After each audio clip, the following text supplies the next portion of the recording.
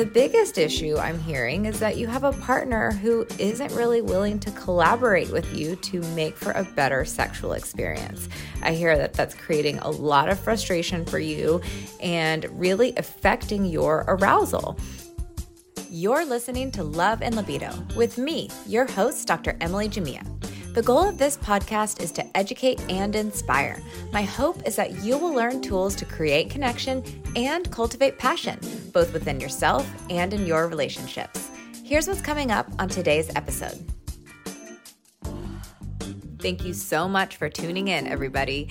Today, I am going to answer 2 subscriber questions. The first has to do with sex during pregnancy, and the second has to do with coping with erectile dysfunction and premature ejaculation with a partner who isn't really willing to collaborate to make sex better. And then finally, I'm going to share a subscriber-submitted story about the effects of poor sex education and his comfort in initiating sex. Let's get started. So our first question came in anonymously through the website. Here it goes.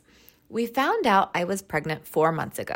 Since I have become pregnant, my boyfriend has not had an orgasm during intercourse. He can reach orgasm with us doing other things, but for some reason, not when having sex. We used to be fine and it was never a problem. What could be wrong? Okay, thank you first so much for sharing your question. There are so many nuances of sex during pregnancy. A lot of people assume that women may be more affected because they're the ones that are pregnant, and certainly they are to varying degrees, but assuming you're in a heterosexual relationship and you have a male partner, men can be affected too. And so my first question to you would be, what are his feelings about you being pregnant?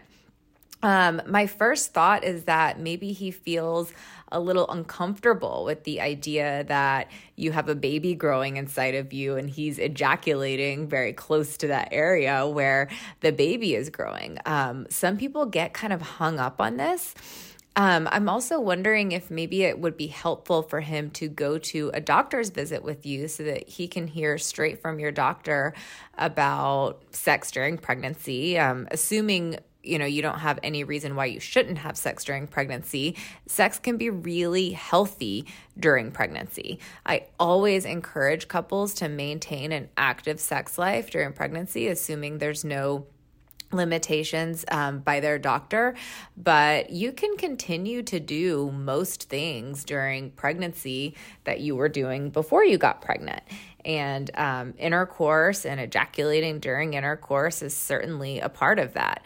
And so I just wonder if maybe he heard from the doctor, him or herself, that, that might make a difference. The other thought is if he, for whatever reason, just can't get over the fact that you're pregnant and it's just making him too uncomfortable to think about ejaculating inside of you, then this may be an opportunity to adjust the kinds of things that you're doing sexually. And I hear you saying that he can have an orgasm doing other things, and I'm really glad to hear that.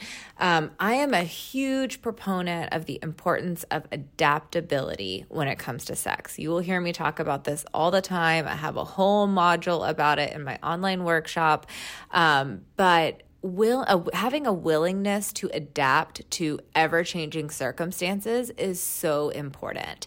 And it may be that just while you're pregnant, that you do other things that help him have an orgasm or reach climax that don't include intercourse. If for some reason that's just something he can't really get behind or doesn't feel comfortable with. I definitely think it's worth exploring. I think the more you talk about what's going on and create space to hear his feelings, the better off you'll be and the more likely that eventually he'll feel more comfortable with it. But if for some reason he just can't, then that's okay too. And it may just be that while you're pregnant, maybe you limit that aspect of your sexual interaction and instead use it as an opportunity to try new things. And hopefully once you have the baby and things go back to normal, that can be reincorporated as a part of your regular routine. Another final point I want to make is that it's so important that you have a very neutral response when he maybe expresses frustration about his inability to ejaculate when you're having intercourse.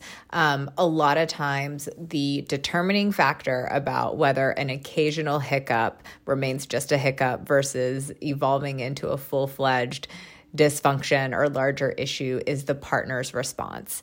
And so the worst thing you could do is make him feel bad about it or shame him for it. And I can tell just from the tone of your email that that's not happening. But just for anyone else who might be listening, I think that's so important to keep in mind.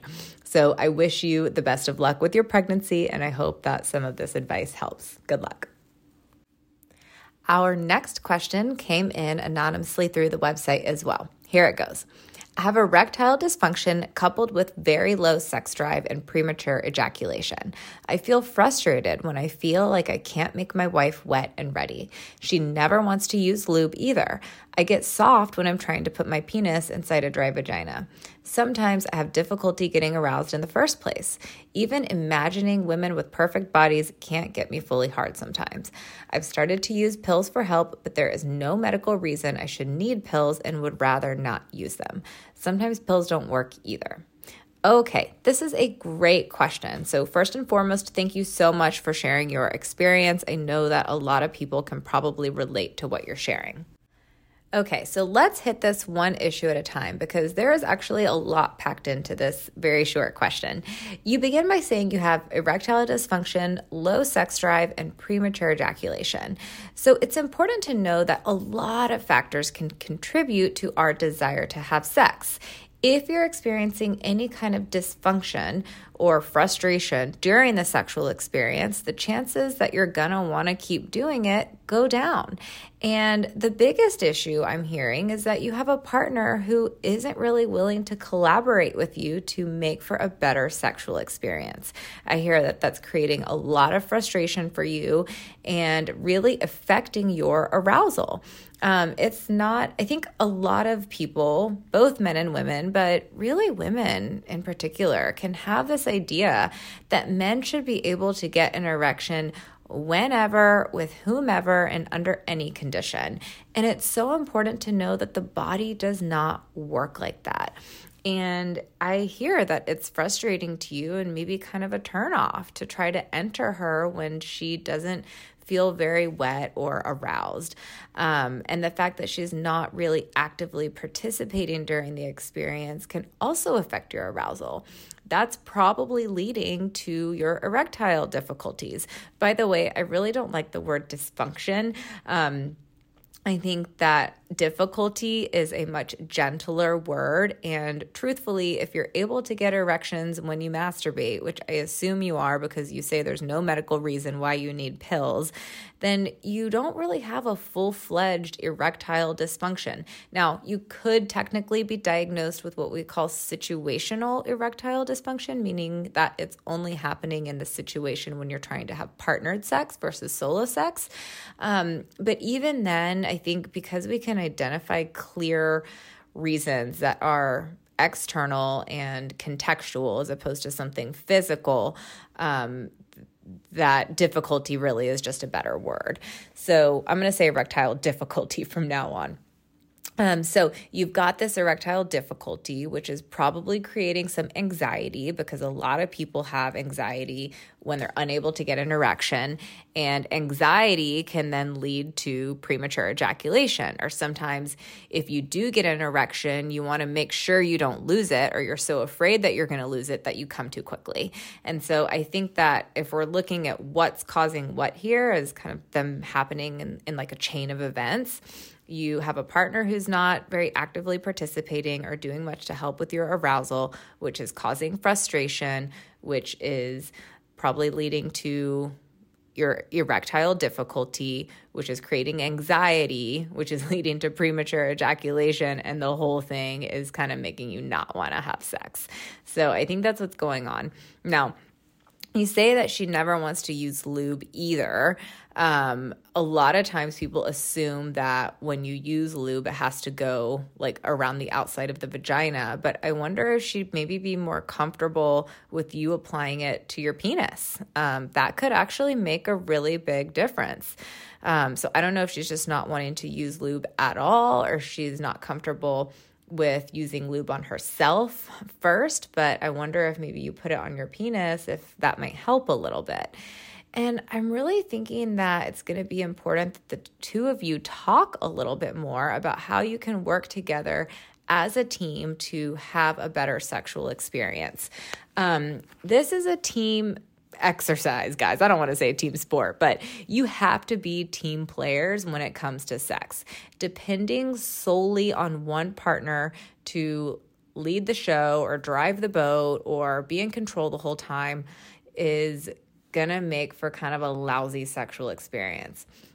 I always like to use the analogy of a three-legged race. If one of you in the partnership is having an issue, you're not going to move forward. So if one person stumbles a little bit, you have to turn towards your partner and find out what you can do together to get them back up on their feet again so that you guys can make it across the finish line. And the same thing applies during sex. If she were writing in, I'd really want to know what some of her reasons were for not wanting to use lube. A lot of people think that having to rely on lube means that there's something wrong with them, and there isn't. I tell people all the time that we would not have stores on every other street corner lined floor to ceiling with every variety of lube and vibrator and sex toy if there wasn't a market for it. It is not uncommon at all for women to feel psychologically aroused but not be very physically aroused. Or the converse can happen. Sometimes women can appear to be very wet and ready and physically aroused, but psychologically they are not in the mood. And so a lot of women think that if they're not automatically matched up 100%, that there's nothing that they can do about that, or that there's something wrong with them. And if she's maybe listening to this, I want her to hear that there's nothing wrong with her. In fact, women have a really high degree of arousal non-concordance, which is when how turned on we think we are doesn't necessarily match up with how turned on our bodies are. And lube is our friend. So I think that the more open she could be to using lube, and maybe that's you guys just start off with using it on your penis first, that may help. And then also talk about how you can work together to help you become more aroused. If maybe historically what helped you stay aroused was entering her vagina, maybe this is an opportunity to focus more on oral sex or manual stimulation or even anal play. There are so many things you can do sexually that might really turn you on. And so it's important that you talk to your wife to see what she might be comfortable with if she's just a no-go on the lube.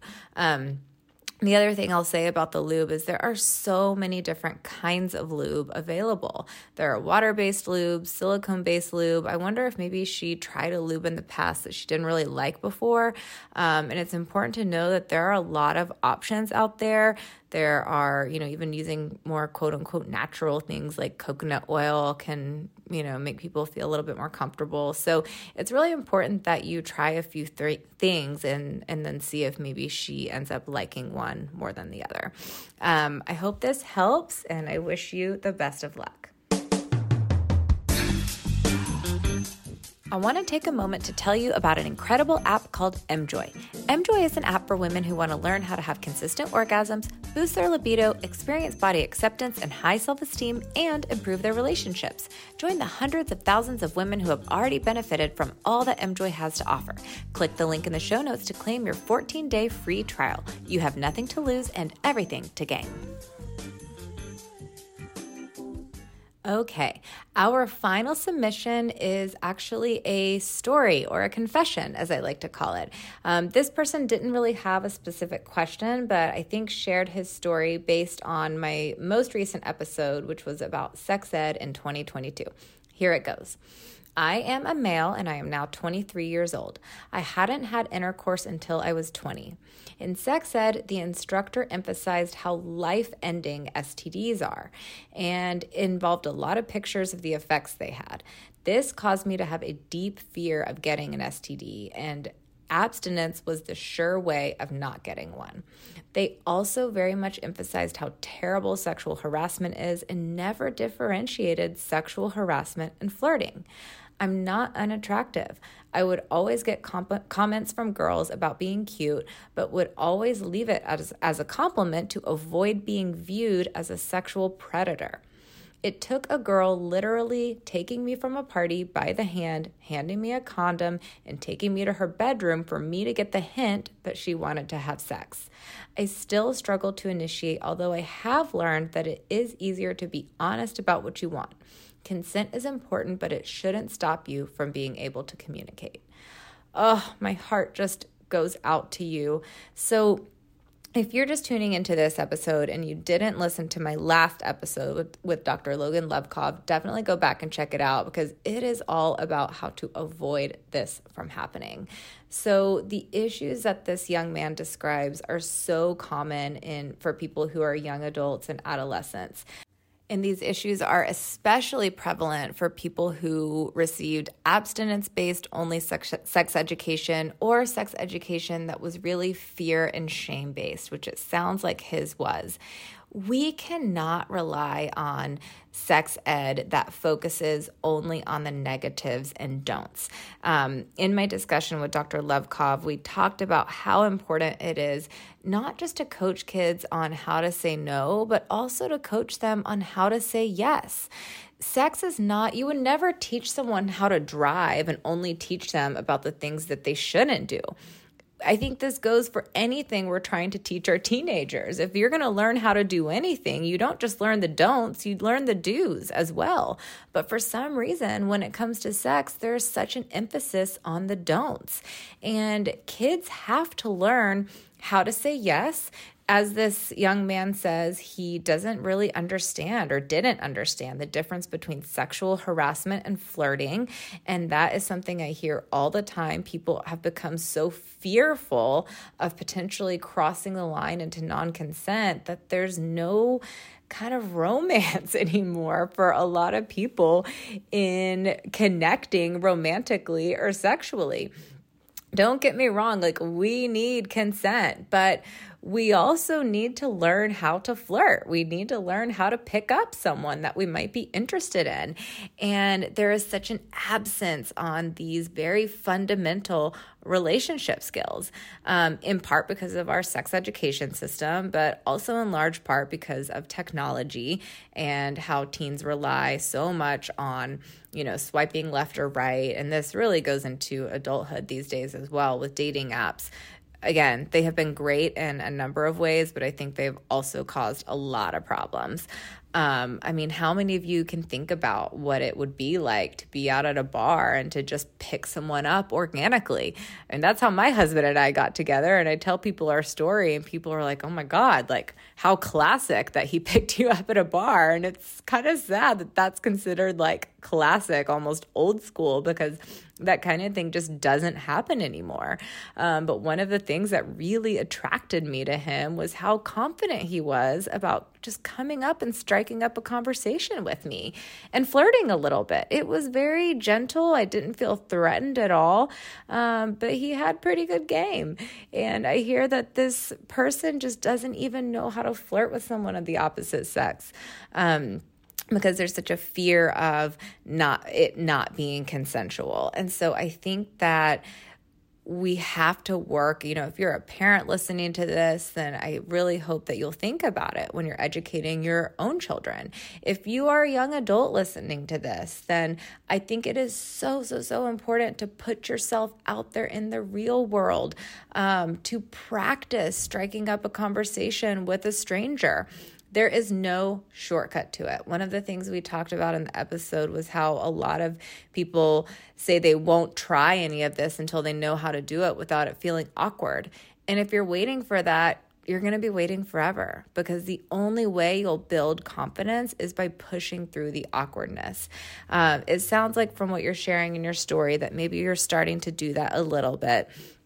I really want to encourage you to continue to put yourself out there, and I think especially boys, we have to teach how to read body language. I think that there's a lot of differences in how we socialize our children based on their gender expressions. So a lot of times girls are taught to pay more attention to body language and nonverbal cues, and boys aren't. And he says here that it took this girl literally dragging him by the hand and handing him a condom for him to even get the hint that she wanted to have sex.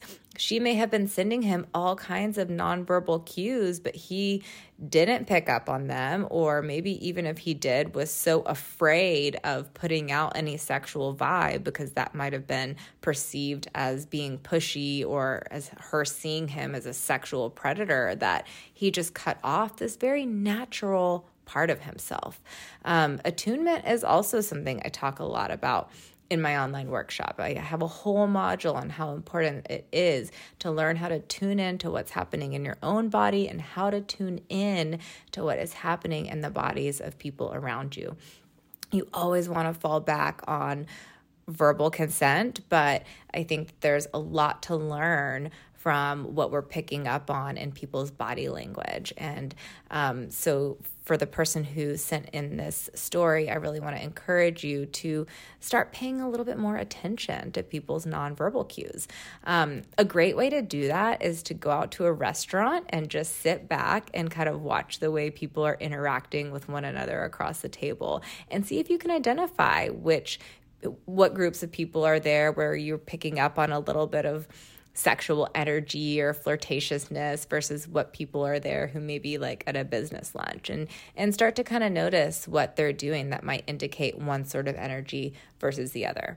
I want to thank you again for sharing your story because I know a lot of people can relate to this. I wish you the best of luck as you continue on your sexual journey. Thanks again for sharing. That concludes today's Q&A episode. If you have a question you would like answered on the podcast, visit loveandlibido.com and you can share it there through the website.